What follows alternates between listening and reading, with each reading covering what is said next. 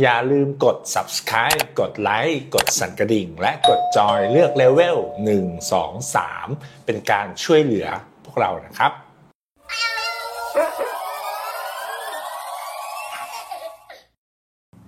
สร้างในช่อง Wolf in Sheep ช่อง Pop Art ที่ทำให้อาร์ตมันป๊อปนะครับวันนี้กลับมากับ Artistry ซึ่งจะเป็นการเล่าเรื่อง MoMA เป็นตอนสุดท้ายแล้วนะครับ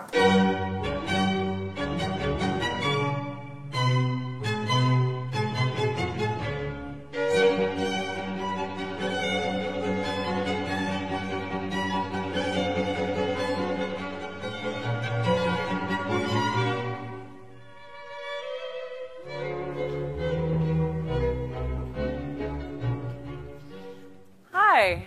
I'm Sarah Meister. I'm a curator here in the Department of Photography at MoMA.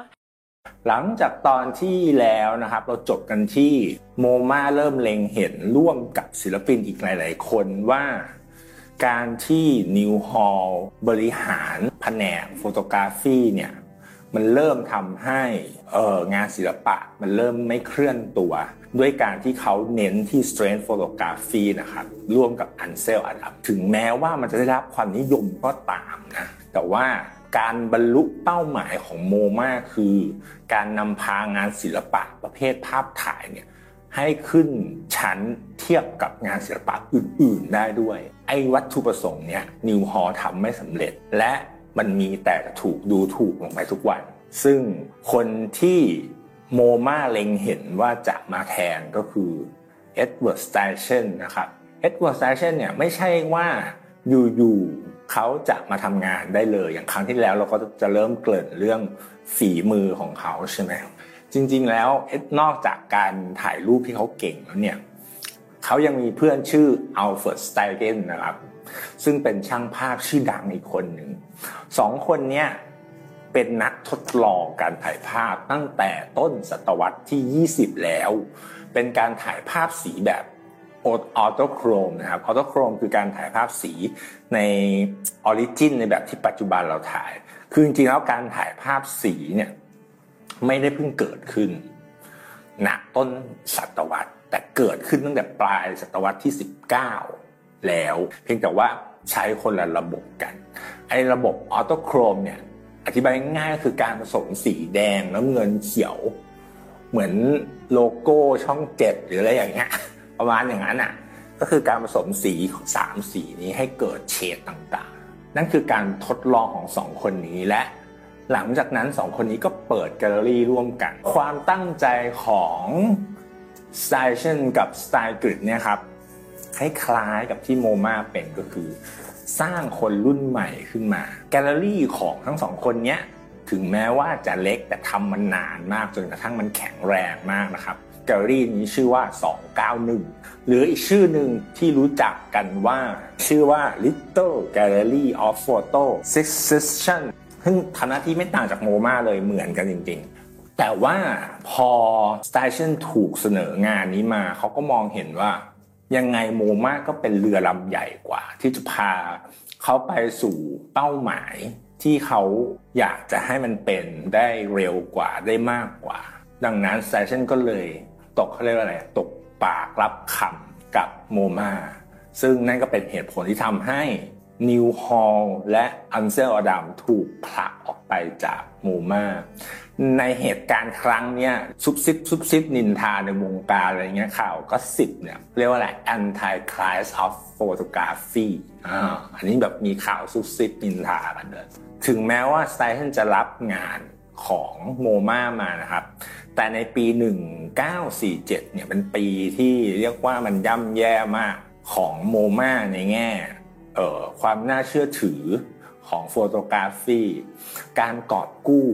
ขึ้นมาไม่ใช่เรื่องง่ายเลยทำให้การผลักดันก็เรียกว่าอะไรหน่วยเสริมทัพของโมมาต่อสไตเชนเนี่ยมันไม่ได้มีมากพอเรียกว่าเขาแทบจะทำคนเดียวเลยซึ่งณวันนั้นสไตเชนอายุ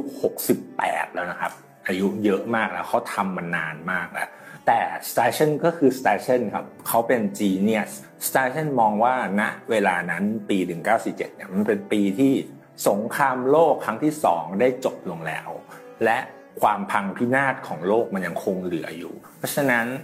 สิ่งที่สำคัญที่สุดก็คือการเยียวยาการมองมนุษย์ด้วยกันให้เท่าเทียมกันสิ่งที่มันนำพามาซึ่งสงครามก็คือการมองเห็นคนไม่เป็นคนแล้วมันไม่ใช่แค่จุดเล็กๆเขามองไปถึงระดับโลกคือโลกทั้งโลกคนทั้งโลกต้องมองคนเป็นคนเท่าๆกันในความแตกต่างกันมันนำมาซึ่งโปรเจกต์ที่ยิ่งใหญ่ที่สุดของเรียกว่าของวงการภาพถ่ายจนถึงปัจจุบันนี้เลยนะครับนั่นก็คือโปรเจกต์ที่ชื่อว่า The Family Man คอนเซ็ปต์คร่าวๆที่ Station วางไว้ก็คือเล่าเรื่องของมนุษย์ตั้งแต่เกิดตั้งแต่เติบโตไปจนถึงตายผ่านรูปถ่ายของคนจากทั่วโลกแต่ละวัฒนธรรมแต่ละประเพณีเพราะฉะนั้นโมมาก็ประกาศออกไปทั่วโลกเลยผ่านสิ่งพิมพ์ต่างๆนู่นนั่นนี่โมมาเปิดรับภาพถ่ายแบบอิสระเลยจากใครก็ได้มือสมัครเล่นมืออาชีพรูปภาพทั้งหมดที่ Station ได้มาคือ2 ล้านภาพนะครับ2 ล้านภาพเรียกว่าแตกว่าแตนกันไปStation ต้องใช้เวลาหลายปีทีเดียวในการคิวเรตงานเพราะเขาคิวเรต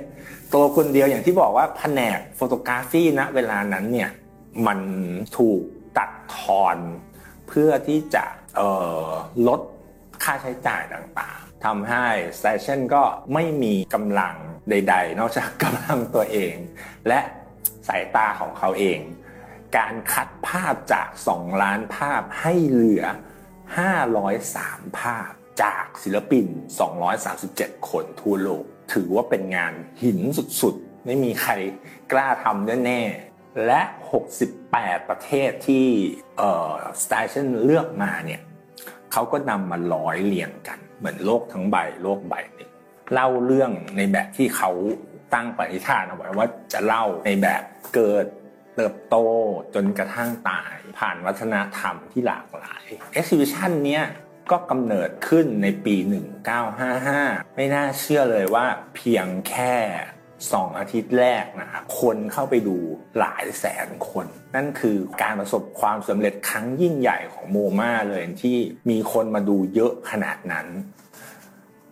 ก็อย่างที่เคยเล่าอย่างครั้งที่แล้วก็จะเล่าเหมือนกันว่าโลกมันไม่ได้ปฏิปต่อกันได้ง่ายๆนะครับอย่างเวลาดูข่าวอย่างเงี้ยจะเห็นว่าสมัยก่อนคนดูข่าวเนี่ยจะดูข่าวทีนึงคือต้องไปดูในโรงหนังนะโรงหนังเนี่ยก่อนจะฉายหนังก็จะมีข่าวให้ดูอย่างนั้นนะคือต้องใช้เวลาเป็นเดือนในการที่แบบไปถ่ายไปตัดต่อหนังสือพิมพ์ประมาณนี้เพราะฉะนั้นการรับรู้เรื่องราวต่างๆเนี่ยมันน้อยมากและยิ่งโมมาโฆษณาไปว่านี่คือสิ่งที่คุณจะได้เห็นจาก68ประเทศทั่วโลกเนี่ยโอ้โหแน่นอนใครๆก็อยากดูใครๆก็อยากรู้ว่าเฮ้ยในโลกนี้มันมีอะไรบ้างวะมันมีคนแบบไหนบ้างการประสบความสำเร็จของ The Family Man เนี่ยมันไม่ได้จบเฉพาะในอเมริกาเท่านั้นกฎว่ามันถูกเดินสายเป็น World Tour The Family Man ไปถึง37ประเทศทั่วโลกนะครับยาวนานกินเวลาถึง8 ปีเพราะฉะนั้นคนที่ได้ดู Exhibition เนี้ยเรียกว่าหลายล้านคนดีกว่าหลายล้านคนนอกจากนั้นแล้วเนี่ย The Family Man ยังถูกตีพิมพ์เป็นหนังสือภาพนะครับถูกตีอยู่หลายครั้งมากคิดว่าแบบจนถึงปัจจุบันหรือในอนาคตก็อาจจะต้องมีการตีพิมพ์อยู่เรื่อยๆจนถึงปัจจุบันเนี่ยมีอยู่ราวๆ4 ล้านเล่มนะครับที่ถูกตีพิมพ์เรียกว่าประสบความสำเร็จในทุกทางเลยแล้วก็เป็นสิ่งที่โมมาไม่เคยทำได้จนกระทั่งปัจจุบันนี้ก็ตาม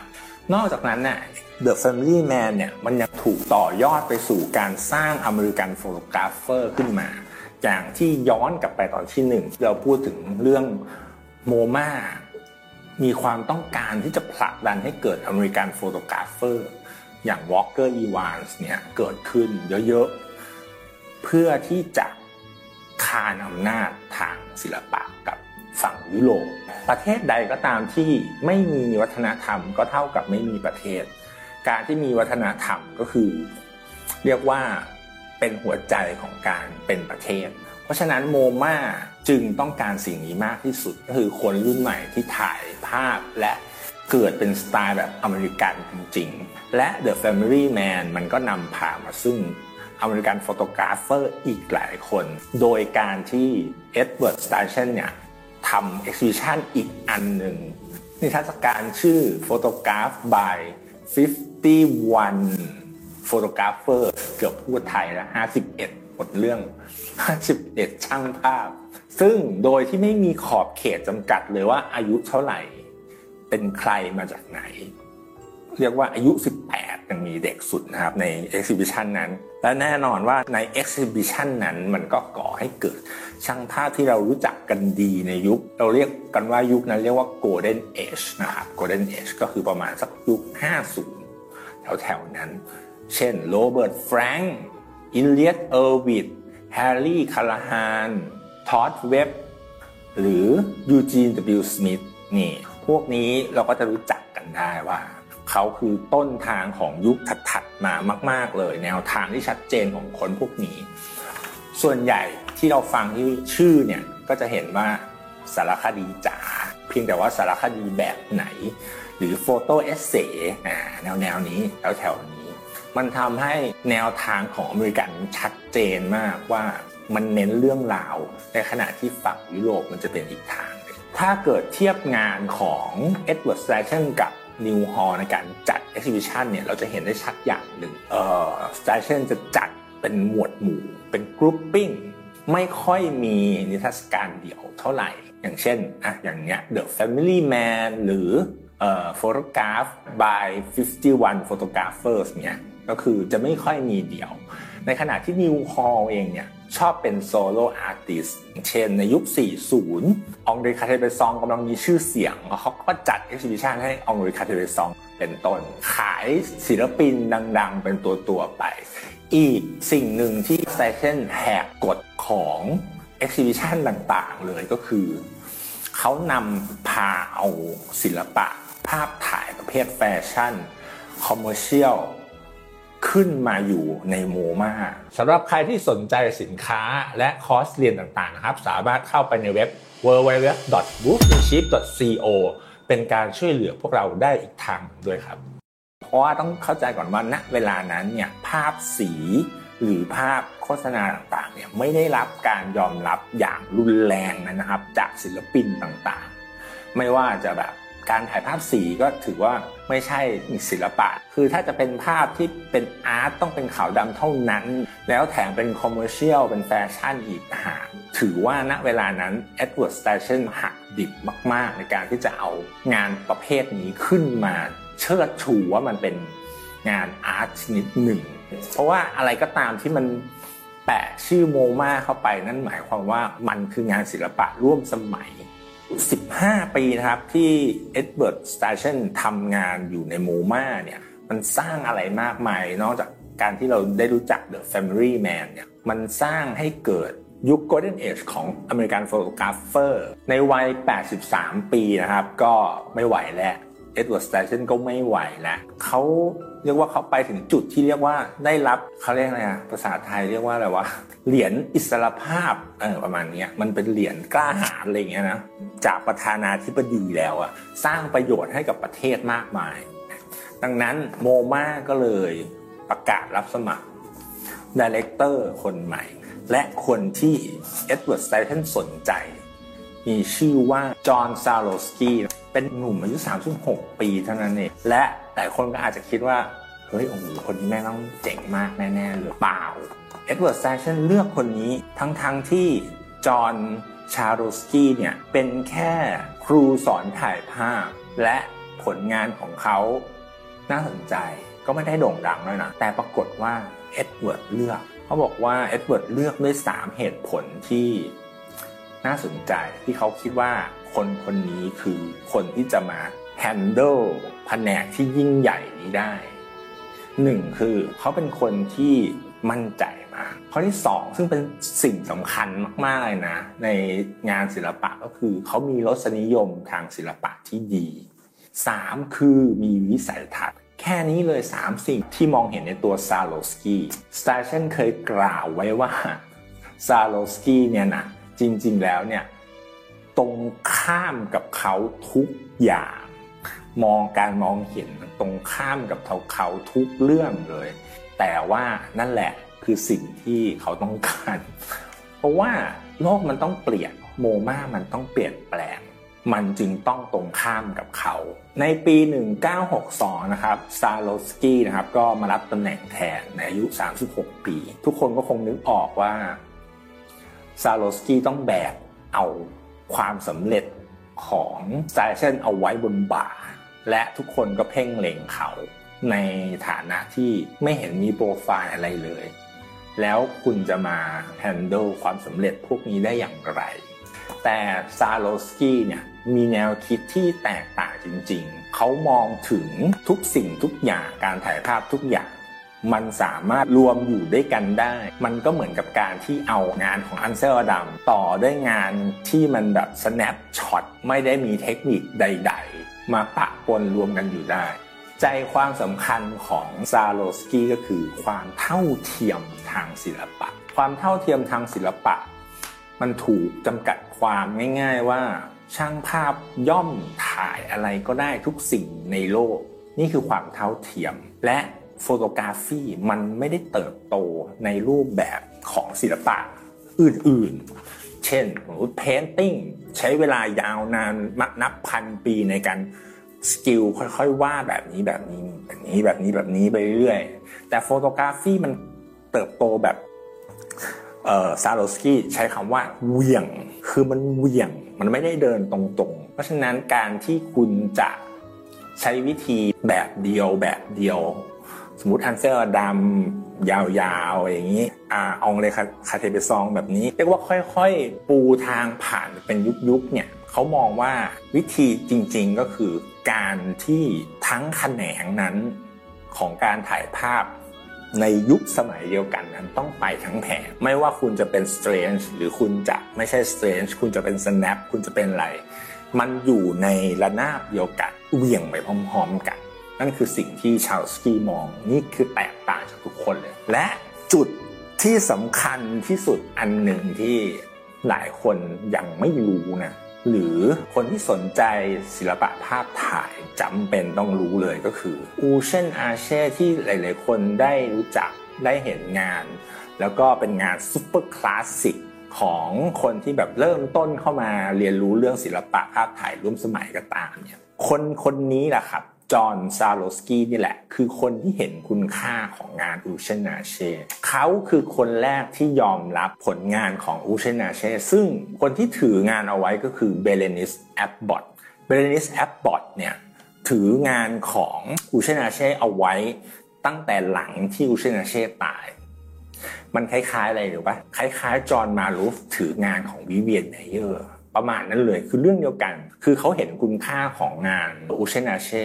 คือตายไปทั้งที่ไม่รู้ว่าเขาจะเป็นแบบซุปเปอร์ดังแต่มันใช้เวลายาวนานมากแอปบอทถืองานเอาไว้ยาวนานมากนะแล้วก็พยายามเสนอโมมาตั้งแต่ยุคแรกๆเลยยุคแบบ40เงี้ยก็ไม่มีใครสนใจ40 50 30ปีถึงจะเจอกับซาโลฟสกี้ที่เห็นคุณค่าและยอมซื้อผลงานทั้งหมดนะครับเป็นงานปริ้นท์ 5,000 ภาพและเป็นฟิล์มกระจกต้องเข้าใจว่าอูเชนอาเช่ถ่ายด้วยกล้อง large format ในยุคในต้นศตวรรษเพราะฉะนั้นมันก็จะเป็นฟิล์มกระจกทั้งหมดอีก1,000 กว่าชิ้นนั่นคือต้นกำเนิดของอูเชนอาเช่ที่ทุกคนในโลกนี้ได้เห็นจริงๆแล้วงานของอูเชนอาเช่เนี่ยแอปบอทได้นำเสนอกับกลุ่มเล็กๆกลุ่มอินดี้เล็กๆกลุ่มช่างภาพเล็กๆในยุโรปในช่วงทศวรรษที่30และหนึ่งในนั้นที่ในตอนที่1กลับไปดูใหม่วอลเกอร์อีวานส์นั่นเองเป็นหนึ่งในกลุ่มเล็กๆนั้นที่ได้เห็นผลงานของอูเชนอาเช่มาก่อนและนำสิ่งนั้นเป็นแพชชั่นผมมากข้ามน้ำข้ามทะเลมาอยู่กลับมาที่อเมริกาเพราะฉะนั้นรากเหง้าจริงๆมันก็เลยเป็นผลงานของอูเชนอาเช่แทบทั้งนั้นณวันแรกที่งานของอูเชนอาเช่ถึงมือของชาร์ลสกี้เนี่ยมันถูกตีความว่าเป็นงานแบบเซเรลิซึมอะไรที่มันดูเหนือจริงทั้งที่เป็นงานอาร์คิเทคเจอร์ธรรมดาแ แต่มันถูกตีความในแง่บทกวีการเปรียบเปรยหรือการถ่ายสะท้อนกระจกต้องเข้าใจว่าตอนนี้อาจจะเป็นเรื่องธรรมดาแต่นั่นคือเมื่อแบบยุคปี1900อ่ะมันเกิดสิ่งนี้การที่คุณต้องเข็นกล้องขนาดใหญ่ไปตามถนนนะแล้วก็ฟิล์มกระจก1ลูกกว่าจะถ่ายเสร็จอ่ะแต่คุณเลือกที่จะถ่ายภาพที่มันสะท้อนกระจกคิดดูดิหรือคุณเลือกที่จะถ่ายภาพนอสตราดัมแล้วมีกิ่งไม้ต้นไม้ขวางอยู่ข้างหน้ามันคงไม่ใช่เรื่องง่ายแล้วมันต้องถูกคิดกันกรองมามากมายงานของอูเชนาเช่เนี่ยเป็นต้นกำเนิดของคนหลายๆคนช่างภาพหลายๆคนซาโลสกี้ก็เลยยกย่องให้อูเชนาเช่เนี่ยเป็นประหนึ่งแบบปรมาจารย์ของเหล่านักเรียนทั้งหลายไม่ว่าจะเป็นคาเทเบซองสไตรกิตหรือจะเป็นวอลเกอร์อีวานส์คนเหล่านี้ถือว่าเป็นนักเรียนของอูเชนาเช่จะเห็นได้ว่ารสนิยมทางศิลปะของซาโลสกี้เนี่ยลึกล้ำลึกซึ้ง Art Appreciate มากๆเหมือนที่สไตชันเลือกว่าเขาแบบมีรสนิยมในศิลปะที่ดีอันนี้เป็นเรื่องสำคัญมากมันทำให้โมมายกระดับเกรดขึ้นมาอีกถึงแม้ว่าณวันนั้นเนี่ยเขายังไม่สามารถสร้างผลงานที่ทรงพลังได้เหมือน The Family Man และมันก็ยากมากที่คุณจะไปเทียบกับ Family Man ได้แต่สิ่งที่มันก่อเกิดขึ้นแล้วก็คือรสนิยมในผลงานที่มันดูเทียบชั้นกับงานศิลปะอื่นๆได้มากขึ้นเรื่อยๆซาโลสกี้เนี่ยเริ่มเข้าใจได้ว่าแก่นสำคัญของช่างภาพอเมริกันเนี่ยคืองานสารคดีไม่ว่าจะใครก็ตามผลงานอย่างโรเบิร์ตแฟรงค์หรือตั้งแต่สมัยวอลเกอร์อีวานส์ก็ตามเขาเลยตีโจทย์ชัดเจนเลยว่านี่แหละคือทิศทางที่เราจะมีแก่นของตัวเองได้สักทีนั่นคือที่มาของ exhibition ที่จะเรียกว่ายิ่งใหญ่ในเชิงสัญลักษณ์มันอาจจะไม่ได้ยิ่งใหญ่ในเชิงทุกคนรู้จักแต่มันยิ่งใหญ่ในเชิงสัญลักษณ์ของงานศิลปะภาพถ่ายนั่นก็คือนิทรรศการที่ชื่อว่า New Documents นะครับในปี1967งาน New Documents เนี่ยเป็นการที่ซาโลสกี้เนี่ยมองหาเด็กรุ่นใหม่ที่ผลิตผลงานสารคดีที่แตกต่างกันออกไป3คนมาแสดงผลงานร่วมกัน3คนนั้นก็คือ1แกรี่เวนโนแกลน2ลีไฟเรนเดอร์3ไดแอนแอร์บัส3คนนี้นะครับที่ทำงานสารคดีในแบบที่แตกต่างและใหม่มากๆณวันนั้นมันเป็นสิ่งที่ศิลปินยุโรปไม่ทำแน่ๆและเนี่ยมันคือการปักหมุดเลยว่า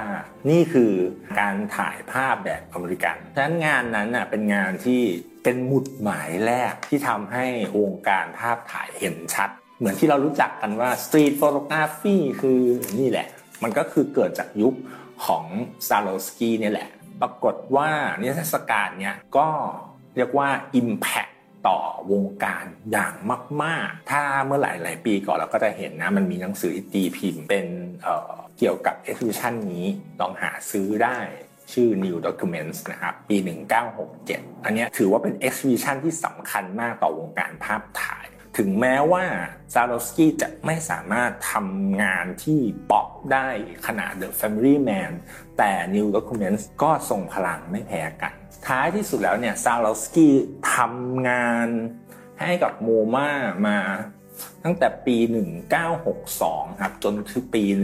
1991เขาสามารถทำให้โมมาเนี่ยยกระดับตัวเองมากๆต่อจากสไตเชนที่เรียกว่ากอบกู้ถ้าเกิดเรานับกันจริงๆเนี่ยสไตเชนคือผู้กอบกู้โมมาขึ้นมาจากหลุมให้กลายเป็นผู้เป็นคนและคนทั่วโลกรู้จักโมมาแต่คนที่ทำให้โมมามีความเป็น culture จริงๆเนี่ยก็คือซาโลสกี้เขาสร้างช่างภาพดังๆมากมายหรือกระทั่งยุคหลังๆอย่างเช่นวิลเลียมแองเกิลสตันซึ่งกลายเป็นเจ้าพ่อแห่ง